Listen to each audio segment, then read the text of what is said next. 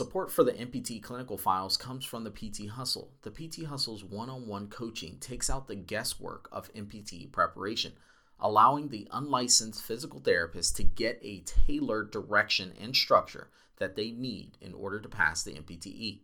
So forget about the constant frustration of not knowing how to get your score above a 600.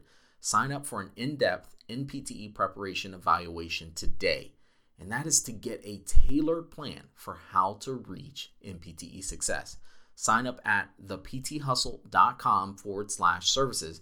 Again, that is thepthustle.com/services. The NPTE clinical files is intended to be used as a learning resource for unlicensed physical therapists preparing for the National Physical Therapy Examination. The NPTE clinical files is intended literally for entertainment and educational purposes only. No clinical decision-making should be based on only one source. Therefore, this podcast should not be used as the sole source of personal, clinical, legal, or medical advice. While care has been taken to ensure the accuracy of all answers and rationales, on a rare occasion, mistakes and factual errors can be present, as we are only human. From the creator of the PT Hustle, this is NPTE Clinical Files, one mock NPTE-based question told and solved week by week. Thank you for tuning in. Kyle Rice here, the NPTE Prep Coach, the founder of the PT Hustle and creator of the NPTE Prep Success Course. If you haven't already joined the Smart NPTE Prep group that's on Facebook, you need to do so now. Every single week we go through challenge questions just like these clinical files, as well as provide tips and strategies in order to help you dominate your next NPTE. So if you haven't already, go ahead and join Smart NPTE Prep Group today on Facebook. All right, and today we are going to go through our next clinical file with our patient named Shirley. And Shirley is a 48-year-old female with a past medical history of hypothyroidism. She complains of difficulty performing all of her ADLs and states that her stamina has decreased tremendously over the past 6 months. Upon examination, she is found to have non-pitting edema, poor peripheral circulation, and dry skin. Which of the following symptoms or signs would the therapist most likely find upon further examination?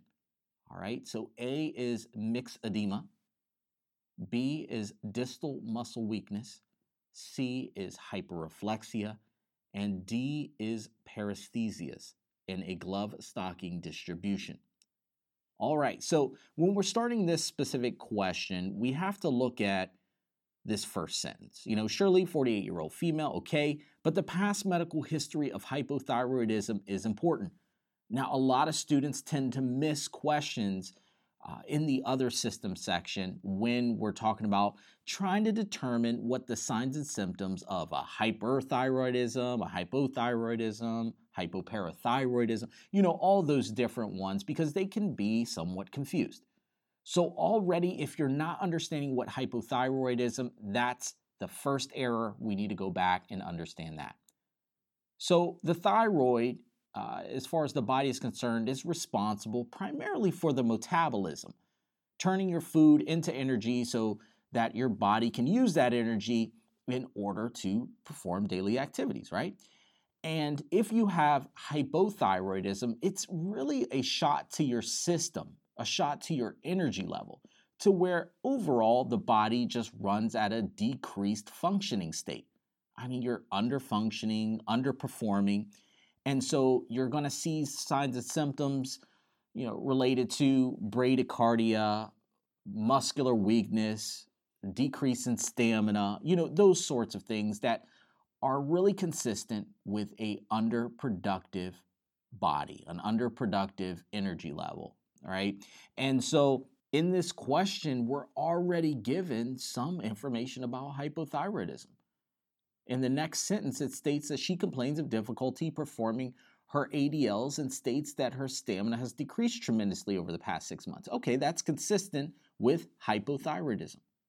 Then it says, upon examination, she is found to have non-pitting edema, poor peripheral circulation, and dry skin. Also consistent with hypothyroidism. All right, all those things so far have just been supporting the idea that she has hypothyroidism. It's not really guiding you necessarily to a specific answer choice here.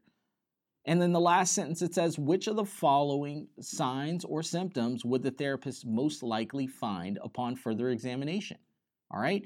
And so it's our job as the physical therapist in this situation to determine, okay, what are we going to see? What signs and symptoms are we going to see from this point? All right. And so our first answer, A, is myxedema, spelled myxedema, myxedema. And so myxedema is a situation, it is a condition in which proteins find their way into the dermis, all right? And then once those proteins find their way, since they are hydrophilic, they are going to attract water content. And so you're going to start to get a lot of water content in the dermis layer, all right, of the skin, and that is going to create what is known as this non-pitting edema. All right. And so it's consistent with even what is being said in the question. The question already says she is found to have non-pitting edema. All right. And so A, guess what? I mean, that's correct. I mean, that fits with hypothyroidism. I like that answer. But as always, you know that we have to rule out the rest of them. Let's take a look at B. B says distal muscle weakness. Now, for hypothyroidism, it is known to have patients with hypothyroidism, I should say, are known to have proximal muscle weakness. However, this can often be confused. A lot of people tend to just memorize that it's proximal and then forget. So let's talk about this a little bit more. Now, the reason why people have proximal muscle weakness with hypothyroidism is because their proximal muscles are going to convert from the fast twitch muscle fibers that they have into slow twitch muscle fibers. All right, that is what research has shown us. That is what is currently accepted in literature, is that there's this conversion from fast twitch to slow twitch muscle fibers, and therefore now your muscles that should be, your proximal muscles that should be contracting, at a relatively fast rate are now contracting slower, and they're now relaxing slower. All right. And so this comes off as weakness, and the patient is known to have proximal muscle weakness. All right. And so B here is opposite of what we would say. It should be proximal. It says distal. We eliminate B. The next answer, C, is hyperreflexia. This goes back to what I was saying before about how hypothyroidism is like an underproductive or underfunctioning of the thyroid gland. So what we're really expecting is really more hypo responses or decreased responses, not necessarily hyper responses. So the fact that this person has hyperreflexia, I tend to automatically discount that just because it's like an elevated response, it's a hyper response. I would expect that with a hyperthyroidism. All right? Hyperreflexia, hyperthyroidism. But with a hypothyroidism, I'm expecting more of prolonged, delayed deep tendon reflexes. All right, so you can see a little pattern there. So we eliminate C here. The next one is D, paresthesias in a glove stocking distribution. Now with hypothyroidism, can you get paresthesias into the extremities? Yes. Glove stocking distribution, not really.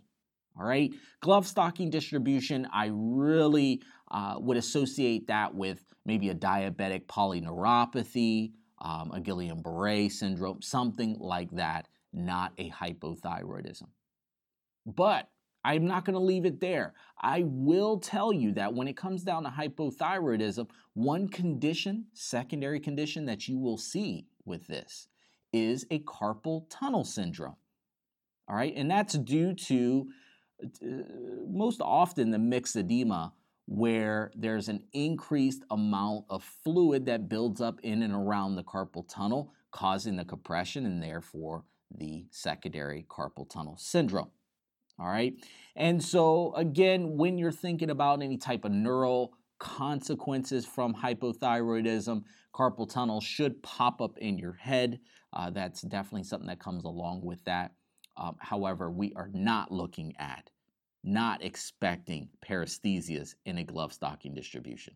All right, so that eliminates distal muscle weakness, eliminates hyperreflexia, eliminates the paresthesias like we were just talking about in a glove stocking distribution. The answer to this is A, myxedema. Myxedema. All right, and so as always, after these clinical files, I challenge you to take yourself to the next level. What if this patient had hyperthyroidism? What specific signs and symptoms would you see? What would be different? All right, what would possibly be the same? Are there any signs and symptoms that are the same? Take yourself to the next level. What if this patient had hypoparathyroidism? What signs and symptoms would you see? All right, and lastly, what implications are there for the physical therapist?